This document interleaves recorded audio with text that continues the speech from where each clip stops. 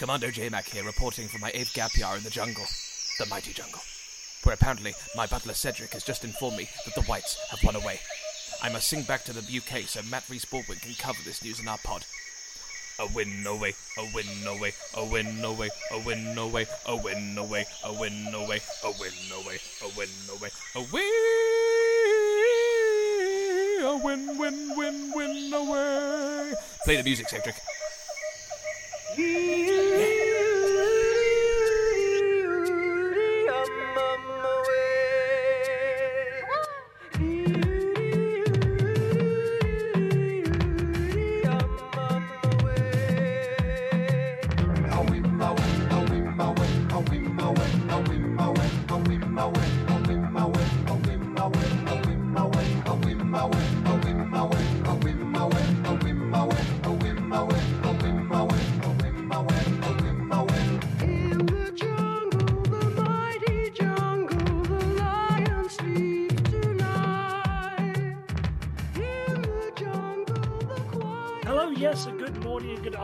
Or good evening to you, however you may be listening and wherever you may be listening.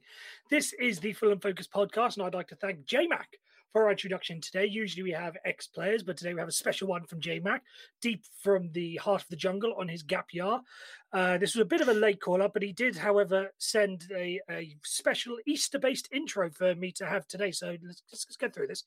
He hopes that you had a hoppy weekend after Fulham's excellent victory over Bournemouth, and you are absolutely chock-a-hoop over what was... J-Mac, I love you, but no, the Easter puns, no, not for me. Right, let's get that intro out of the way and do the proper intro and introduce our panel for tonight. It's everyone's favourite Frenchie, it's Matt Beclair, and everyone's favourite American, it's Don Brian McBride, he's probably in the top 10, but everyone loves him. It's Don Love. So anyway, gentlemen, let's get into it. Our first win, well, since last week after Everton, but most importantly, it's our first away win. And anyone who knows Fulham in the Premier League knows that away wins are very, very, very hard to come by. So it was obviously a great party atmosphere. Everyone's seen what happened on social media. But let's go to someone who was actually there live, who witnessed it in person. Mr. Beclair, I sort of leave the floor open to you. Your initial reactions, your thoughts, just everything of what seemed like an incredible day.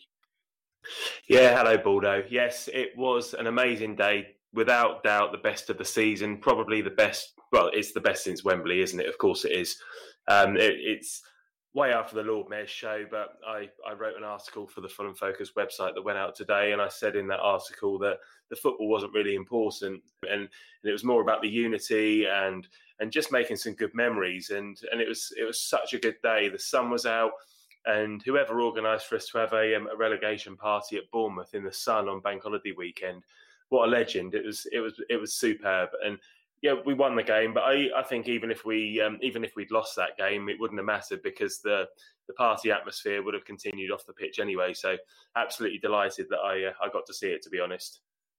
Indeed, and Frenchie, you were one of the few people that actually managed to get a ticket for Bournemouth. And I was just doing a bit of research, just because I'm weird. I'm a nerd like these sort of things before we came on. And everyone knows that Dean Court, Vitality Stadium, whatever you want to call it, has a small capacity. And just to put into context how small Dean Court is, Vitality Stadium, depending on how you call it. Centre Court at Wimbledon. Everyone's seen the Wimbledon Championships every year. Everyone knows Centre Court.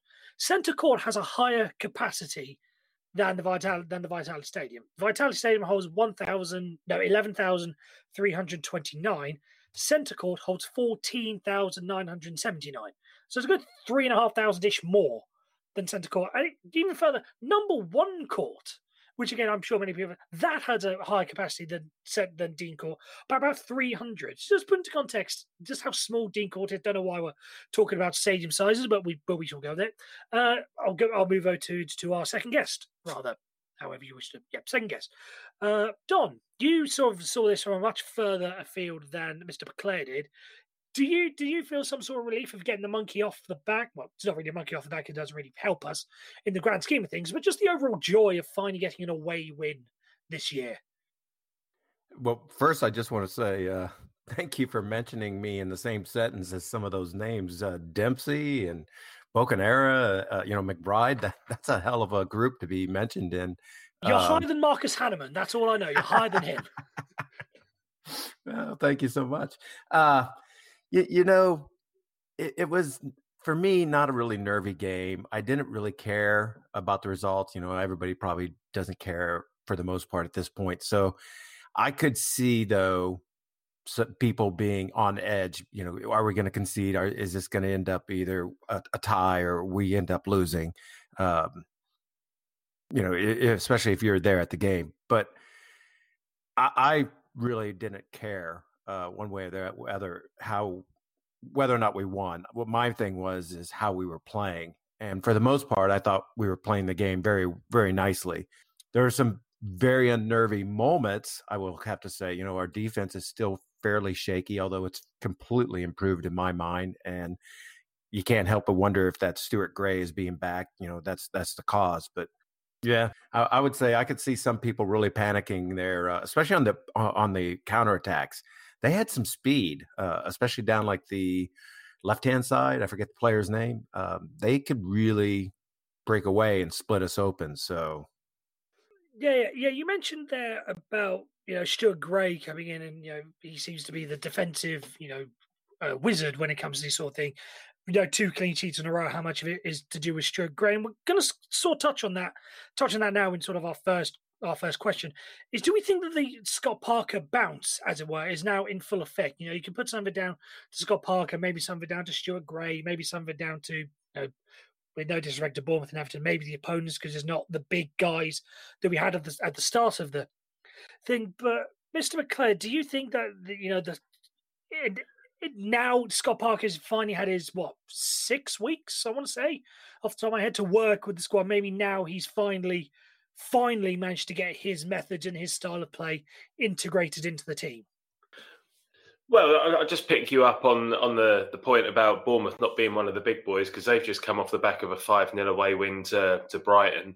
And also the previous week, we beat Everton 2-0, and they've just beaten United 4-0 at home. So I think we've got a bit of context around those performances and those results, is that, the teams that we were up against have recently hammered another team. So in terms of Scott Parker, perhaps, yeah, you're right. Perhaps it is the Scott Parker bounce. Perhaps we spoke a bit last week about this, but perhaps it's just the fact that the shackles are off because we've been relegated. But I don't know. Yeah, you always expect there, when there's a new manager that comes in, you always expect there to be some kind of bounce. And we did get that when we played against, who was his first game? Was it the Chelsea game? Was that his first game? We did get something of a bounce, and we almost got a point in that game. But he was really up against it with the teams that we were playing against in those first few games. And then when we came up against potentially, some lesser opposition, your Leicesters and your Watfords, albeit still very formidable opposition, but not top four, we didn't perform particularly well in those games either. So it's great that we're now seeing a couple of wins, and I think Scott Parker said in his post-match interview as well that winning becomes a habit. And if we can start winning and take this into next season, then it should stand us in good stead. And incidentally as well, I noticed in his interview, he did say that next season it's going to be a massive, massive season for us. And he was almost talking as if he was going to be involved. And whether he's got any intel on that, I don't know. But it's nice that he's kind of looking long-term anyway. Yeah, absolutely. The way he talks makes him think, you mentioned that maybe he knows something that we don't, but it does show that there's some level of confidence in there that he wants the job. He's not seeing this as just some sort of internship, as well. He clearly wants the job, and obviously the players, if you believe what's going on in the media, the players want as well. Don, again, sort of similar question to you. Do you think that now this is now Scott Parker's team, or do you think there's still a few tweaks that need to be done here and there, or do you think, as long as we're like this, we're good for next year? Well, you can't really say this is Scott's team, and the reason, what I mean by that is he hasn't chosen any of these players. These are still all the leftovers. What I will say is he's, for at least in my eyes, turned the team around. That there seems to be a feel-good factor going on. That he seems to have gotten them more organized. They seem to be at least doing the things he's asking them to do. So I do think there's a bit of a bounce going, and I think it has officially started for him. Now, I will say, when you have a caretaker manager, usually a caretaker manager is brought in to, lift the spirits of the guys and turn the team around for a short time, make them feel good, make them hopefully get some good results. But then, really to convert, if Parker's going to do the job, from the caretaker to the actual manager full time, he's going to have to start making some really tough decisions. And that's going to be like, if Mitro leaves, what are we doing to replace him? If Sess leaves, what are we doing to replace him? If Tom's not there and unavailable, what are we going to do? Who are we getting in? So there's still a lot of questions, I think, to be answered. But in the short term, I don't see why we don't just give it to Scott. And anybody who says this is Kit version 2.0, I disagree. I think Scott has got a better handle on things right now than Kit did when he took over. Everybody felt great about, Kit coming in, but it wasn't until, again, Kit got some decent help in the defense that things clicked. So I kind of think Scott actually knows what he's doing, and I'd like him to get the job. Yeah, and I think with all due respect to the Scott Parker has a much better squad than Kit Simmons inherited. And you mentioned, you segued perfectly for me there. And Alexander Mitrovic, you mentioned him sort of towards the end of your thing. Scott Parker said how integral it is and how important is that we keep him for next year. And if you listen to the way Mitrovic has spoken, particularly on Saturday, spoken to post-match interviews, and I don't know whether or not this is true, but I've heard somewhere on the Twitter forum grapevine somewhere that he has children settled in London schools. So that means that that's one of the things he's not going to want to leave, because it showed that he clearly loves it here, and he's made a decision, come hell or high water, barring maybe a £300 million move to China, don't rule it out, that he's going to stay here. How important? No, not how important. We all know how important it is. But Don, do you think we can keep hold of him? Do you think that we have the ability to keep hold of? Let's go with Mitrovic. We've discussed Sess and Kearney ad nauseum, but Mitrovic as our focal point. Do you think we can keep him? I think we can. The hard part's going to be depending on what clubs come knocking and how much they're willing to throw down for him. So, if you've got somebody who comes in and says, I don't know, I'm just throwing out a name, like let's say West Ham or somebody like that came in and said, hey, we want him. And they say, here's 30 million, are you good? It's hard to turn down 30 million. We could go out and I think get a couple really good players for 30 million for the 30 million is not enough, Don. 30 you don't think so? No way. No way. What do you think Mitchell would get? What do you think Mitchell would get? I don't know what we paid for him, but I think it was in the region of 20 to 25, but then there were add-ons and it could go up to sort of 30.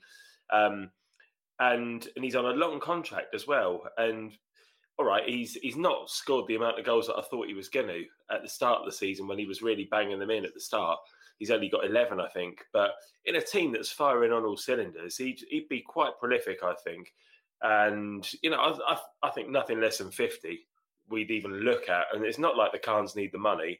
And the way Mitrovic was talking about our support at the weekend, best supporters in the world, which was an amazing thing to hear him say, I don't think he'd be in any rush to leave particularly, especially if he was given assurances that we were going to try and come straight back up.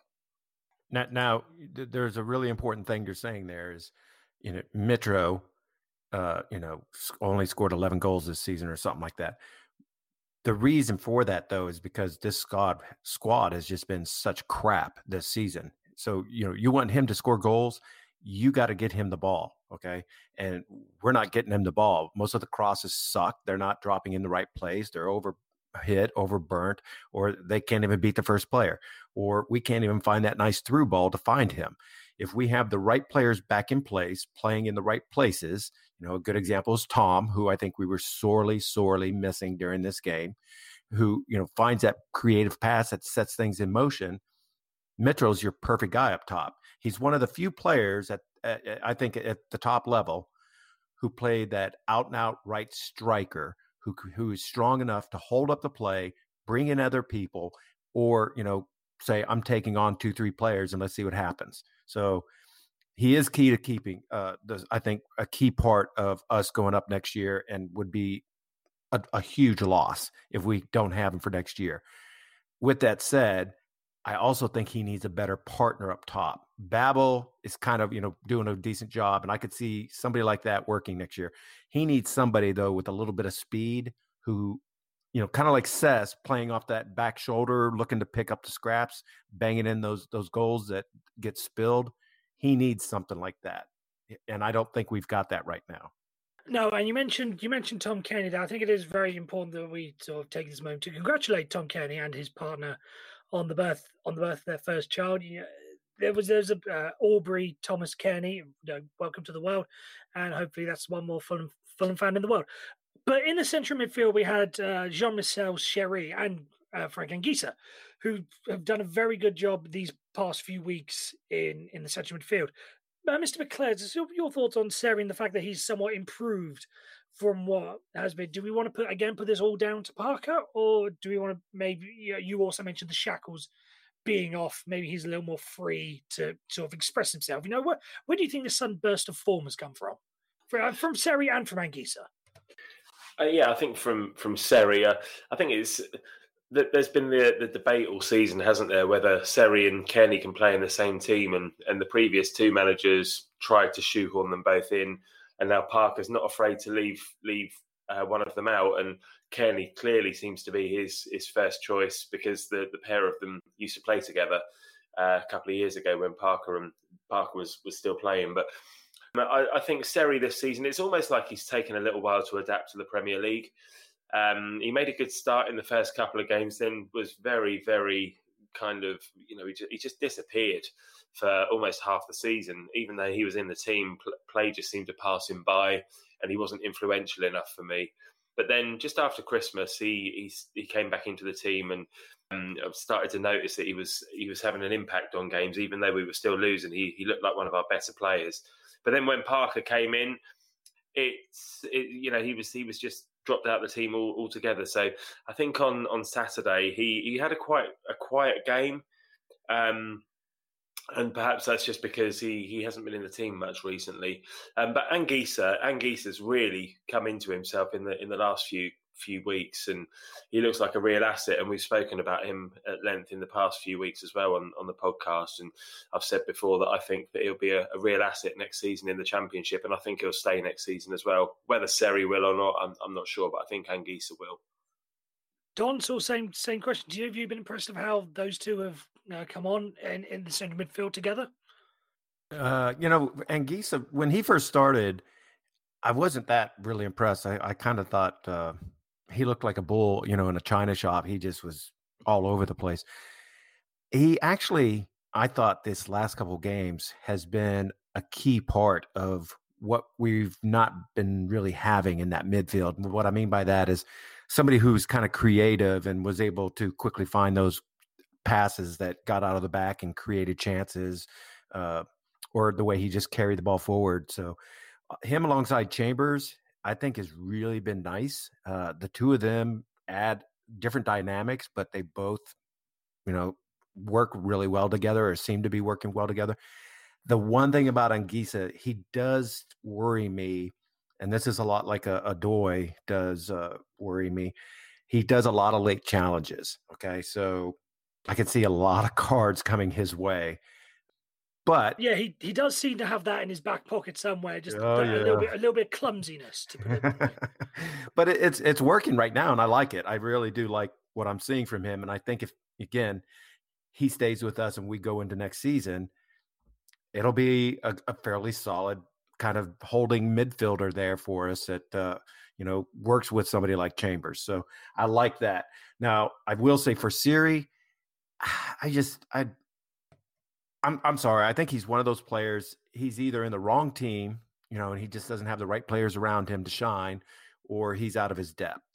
Back to League One, he probably would, the French league, he'd probably do fantastic, look awesome, brilliant, whatever. In the Championship, he'd probably look above average, but I'm not sold on Seri.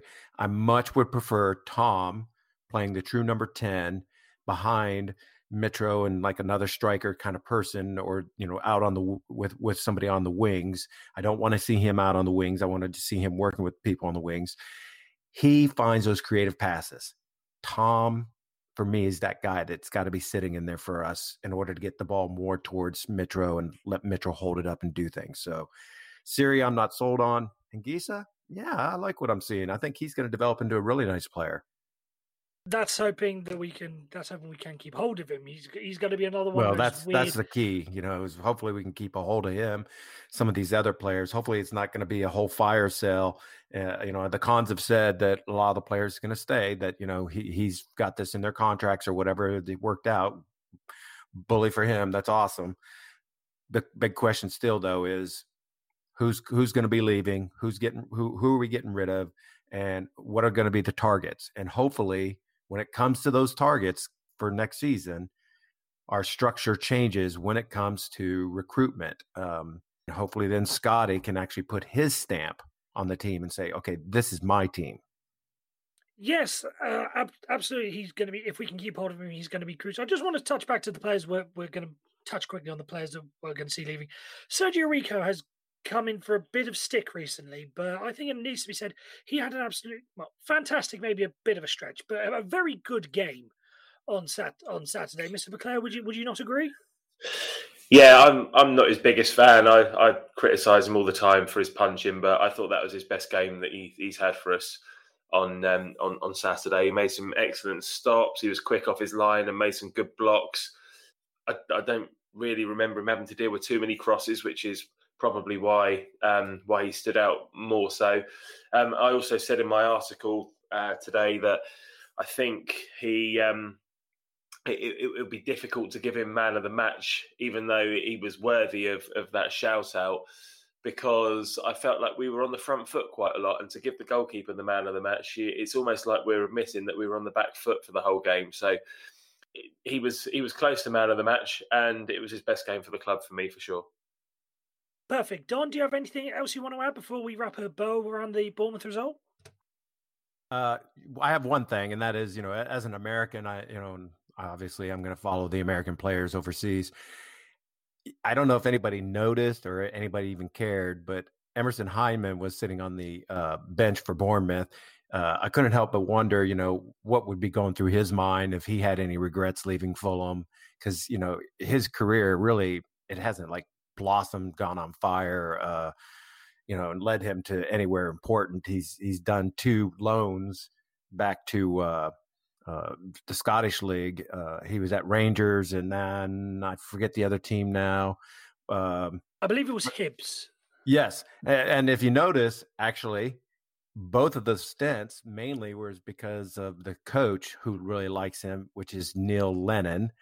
Hopefully that's not a sign of things to come for us, but that is who he worked under, and supposedly there are rumors linking us to Neil Lennon. I hope that's not true, but that's an interesting Twilight Zone level of thinking there, Don. I applaud you. I applaud you for putting those links together, but I personally hope they don't come true.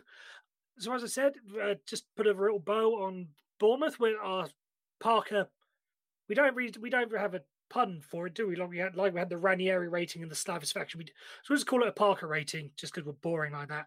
Mr. Baclair, out of 10, Scott Parker gets a. Well, I gave him a 10 for the Everton game, and we've won again, so I'm going to give him another 10. Long may it continue. Again, I can't see any faults in that. Don, do you wish to? You can't really improve on a 10, but do you wish to give a different grade or maybe the same grade? No, I think, he's really doing extremely well, especially with what we've got as a squad. So I would give him a 10. As far as the squad goes now, I give them more like a 6 or a 7. And the reason being is because we still give away too many hospital passes. We still like to make these passes to players, either sideways, square, whatever, that put our players instantly under pressure and end up coughing the ball or giving the ball away. And that puts us instantly on pressure, and we're trying to regroup and reshape and defend. So there's still, even though Parker's doing a great job, which is amazing that he is with this squad, I think personally, a lot to do, a lot to do. But good for Parker. Yeah, absolutely. I'm going to give him an 11 because we managed to get out of the game with Chris Mepham and. You just got to outdo us, don't you? No, it's me because we got out of the It's game okay. without injuring Chris Mepham and David Brooks for Wales duty when the summer comes. So at least we won't get blamed. So None of us have ever heard of them, Baldo. None of us have ever heard of them.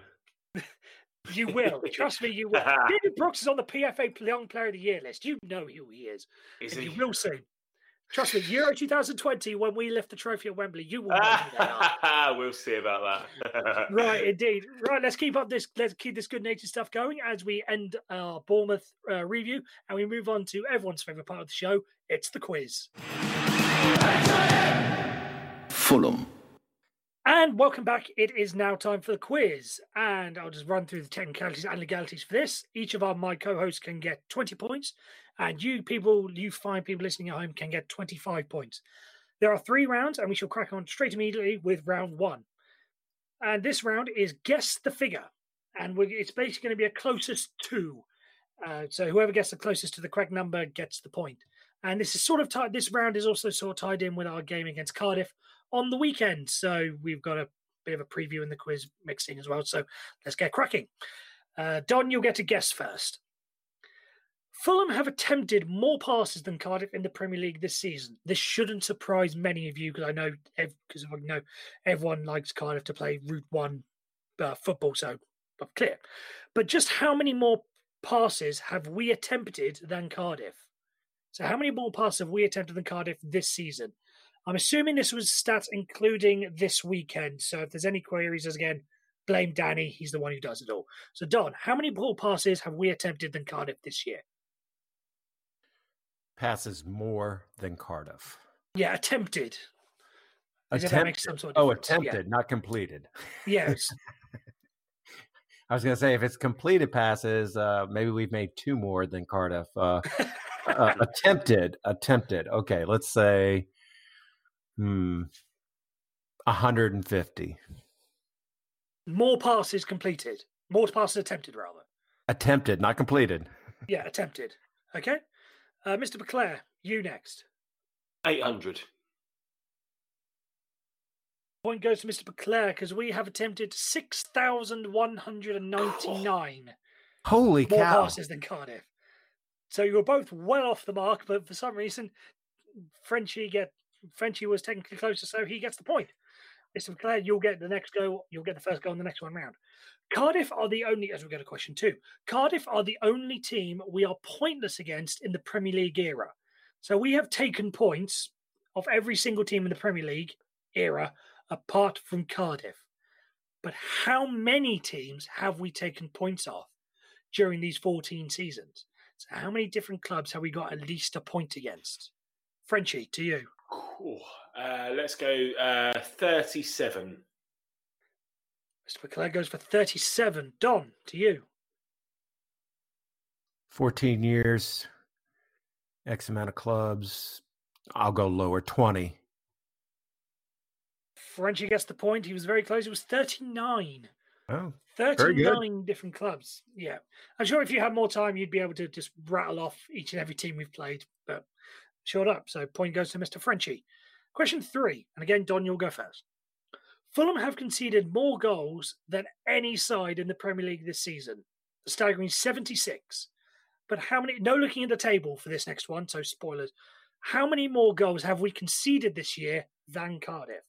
So we've conceded 76, which is how many more than Cardiff? Don. 20 more than Cardiff. 20, okay. Frenchie. 14. Frenchie gets the point again because we have conceded 11 more. Just the 11 more than Cardiff, who have conceded 65. Now, for this one, I'm going to give some 0 decimal places. 0 decimal places, so no 0.1, so on and so forth. Frenchie, to you first. How much percentage of possession on average have Fulham had this season in the Premier League?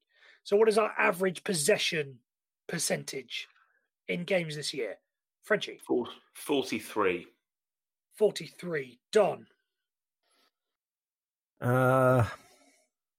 Normally in the past we'd be really high. Last year we were always in like the 60 to 70s. This year I think we're lucky if we hit even the mid. I'm going to say 35%. 5. Frenchie's clean sweeping at the moment because it's 48%. Oh, my Lord. 48%. Cardiff, just for statistical comparison, are 39%. So they're 9 percentage points lower than us. Okay, end of round 1. We go to the final question. We have scored less goals in the Premier League this season than compared to our 13 years in the top flight. We've scored 32 goals so far this season with 3 games to go, which is how many goals behind the lowest from our first season, 2001-02. So basically, our lowest amount before the season was in 2001-2002. How many goals are we behind that? So, Don, I'll go to you. Okay, so how many goals are we behind? Yeah, so basically, how many goals did we get in our first season in the Premier League, which is our lowest? Then take away how many we have now, which is 32. So how many points are we behind? Goals, rather. 30? I don't. Okay. Matt, Frenchie, to you. I was going to say 12. Again, by default, Frenchie gets the point because there's only 3. Our worst season, we had 35. And now we got 32. So we got 3 games. Well, Cardiff, Wolves, yeah. 3 games to score 4 goals in which to best our worst ever total for a Premier League season. Right, Don, you're going to need to really fire. You're going to have to be really firing in these next couple of rounds because at the moment it is Frenchie 5, Don Love 0. Well, I got to say, listening to those stats real quickly, you've actually, instead of bringing me up and making me happy on this pod, this is actually now depressing. In what way? Go on, in what way? Oh, those stats stink. Fair enough. Yeah, they do stink. Right. Anyway, so then round number 2 is back and forth. You'll get 5 guesses each. So after our win away against Bournemouth on the weekend, that was our first away win of the season, which means if you've got to go back, we've got to go a long way back, 5 years, to when we last won a Premier League away game. What I want you to do is name our last 10 away victories in the Premier League. So this is going back to our relegation year of 2013-14. We won a couple of away games, and then beyond that. Don, I'll go to you first. So you'll get 5 guesses each. Name an away victory. An away victory. Everton. No, that is not on the list, I'm afraid. Mr. Frenchie, over to you. Aston Villa. Villa, that was our last one. Everyone remembers that was a brilliant away day. On the ground, it didn't mean anything in the grand scheme of things. But as an away day, that was a great one. It did at the time. It did at the time, didn't it? We thought it might do. Yeah, it gave us so much hope, but then came out to nothing. Kieran Richardson and then Roddy Yeager's header. Everyone remembers that. Don, next guess over to you. Man United. No, I'm afraid not. That was not in our last 10. Frenchie, you. Sunderland. First game of our relegation season, Kasami with a header. Yes. Don, to you again. Away. West Ham. Unfortunately, also not on the list. Frenchie, to you. Man City. Which one are you referring to? Are you referring to... I'm referring to the one at Easter when Dixon Atuhu scored. Yeah, Dempsey got the other 2, didn't he? Maybe. I don't know. Can't remember. Either way, you're wrong. So no points for you. Don, to you. That kind of disappointed because I was hoping we could get a clean sweep if someone get every question right. But oh well. Don, to you. Okay. Back then. How about Stoke? Stoke. No, not on the list. So, Frenchie, this will be your 3rd guess? What about Liverpool when there was an own goal scored by somebody who I can't remember?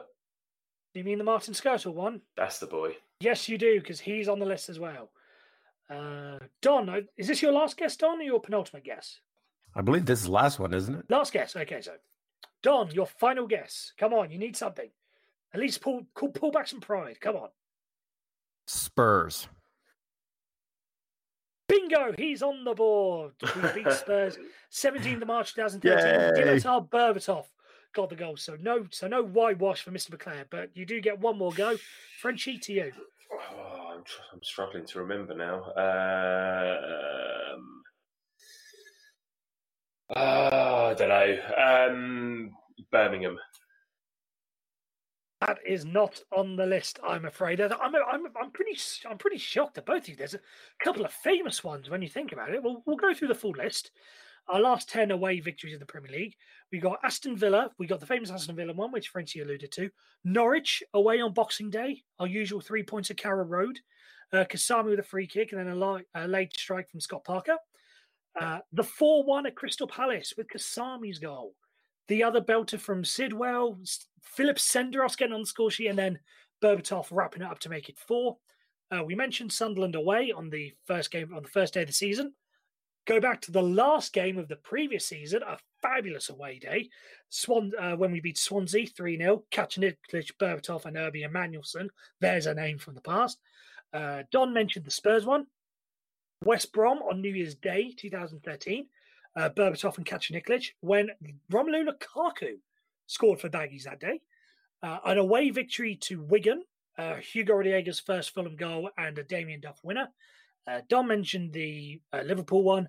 And then finally, our 10th, working it back, 7th of April 2012, Clint Dempsey and Mamadou Diarra with his first and only Fulham goal. So that rounds up our last 10. So at the end of that round, we have Frenchie on 8 points and Don on 1 point. So there were the 10 victories. And just for the point of disclosure, the 11th victory, the last one before that, was 1-0 at Loftus Road with Pavel Pogrebniak. Anyway, so we go on to the final round. Mr. Love cannot win, but he can at least claw back some level of pride as we go to guess the player. And this one is a very much what I like to call a doozy. I do like this one. Credit to Danny for coming up with this one. You know the rules. 10 clues. If you get it in the first 1 and 2, you get 5 points. Third and fourth clue, you get 4 points, so on and so forth.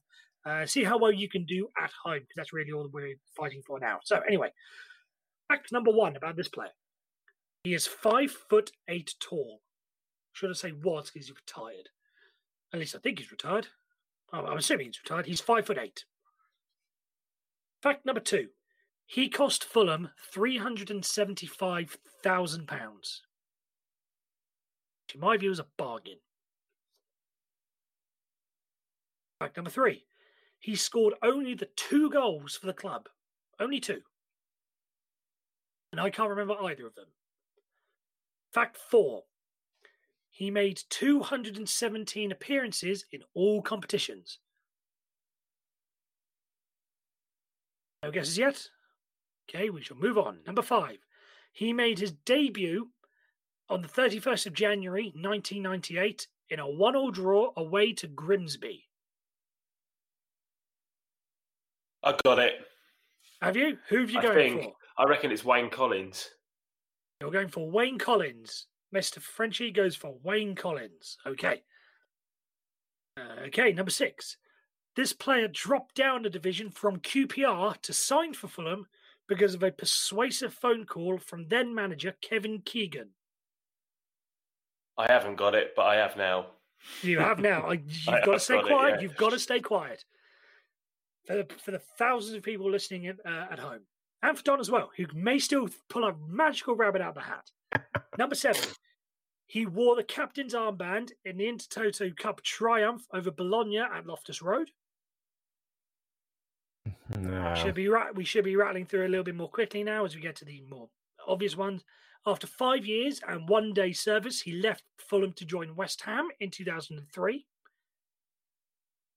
Still moving on for the people at home. At number 9, this player was a pivotal part of both 100-point winning promotions under Keegan and Tigana.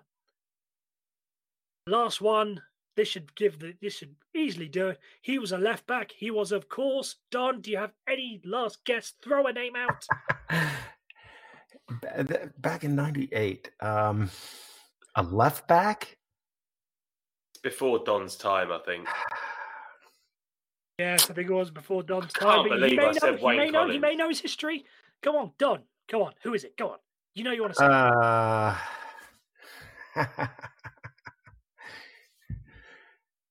I'm assuming this must have been a foreigner. Yeah, I don't. This couldn't have been an English person.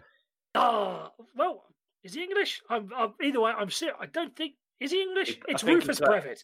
I think he played for Jamaica, didn't he? That's what I thought. I knew in the back of my mind. I could swear it was Jamaica. Yeah, but anyway, it is Rufus Brevett. Rufus Brevett was the name to say. And congratulations to anyone at home that managed to get it. So after that round, Frenchie got none, which leaves him with a grand total of 8. Don also got none, which leaves him with a grand number of 1, which means Frenchie wins this week's quiz by a very convincing margin. And for your prize, I managed to sneak into Dean Court after the game had finished because I was busy on Saturday. And all leftover inflatables are being taken to your house. So all the inflatables that people left behind are being delivered straight to your house. So there is your prize for today. Does that include the inappropriate inflatables? Let's not go there again. Inflatables as if there was multiple. Let's not go there again. The ones again that Frenchie keeps in his attic. Oh dear! That's very much a non-safe for work reference there. Right, all that's left to do. That's the quiz over. We've just got one tiny bit to do before we can get away from you, and that's to preview the Cardiff game. Fulham. Right, I'm moving on to the Cardiff game. Now, there's not really much for us to say on our side of the ball because we've been down for a number of weeks. But this game is very, very, very crucial for our opponents because in a sort of Dennis Law, Man United, he did send them down, he didn't send down. We could effectively send Cardiff down this weekend, which I'm sure for many Fulham fans is the holy grail and the one saving grace possible this season. So it's important. So it's important for them. It's not important for us, but it is important for us in a sense that we need to keep some sort of momentum going and keep some sort of positive vibes, keep the party atmosphere going, as it were. Just in terms of the team, I'm assuming you're both going to want an unchanged side, don't change don't fix. I think the team just picks itself right now. Yeah. There's not a lot of changes that I think Parker would make or could make. I think Kearney will be back in, I would think. Yeah. That'd be the one thing that definitely is going to change is him back in. Who does he replace though? That's the question. Seri? Oh no, Seri is gone, and Tom just takes that slot. Yeah, in my exactly. mind. I agree. Yeah, that's the big change. The only other change is did Zambo? Did he hurt himself at all at the end? Did he tweak something? Possibly. So that maybe. Because it wasn't. That's why. What's his name came on that we haven't seen forever and ever. Nordveit. Yeah, isn't that why he came on? There was a little. Yeah, you're right. Something with Anguissa, right. So that might be the only other change really in the squad. Like I said, at this point, it pretty much picks itself. And as far as tactics, you can't say anything about tactics because Parker pretty much has shown if he's going for it, he's sticking pretty much with his 4-2-3-1. He seems to like that formation. If we were going to sit back, he seems to go with 5 at the back or the wing back. So at this point in the season, I just hope they keep playing hard like they have been, and they just take it to them. Don't give them any chances. No, indeed. And just for a bit of statistical bit of query about this, fantastic work by Danny to bring this up. Sort of touching on our quote-unquote rivalry with Cardiff towards the end of last year and about our styles of play. Just hear me out on this.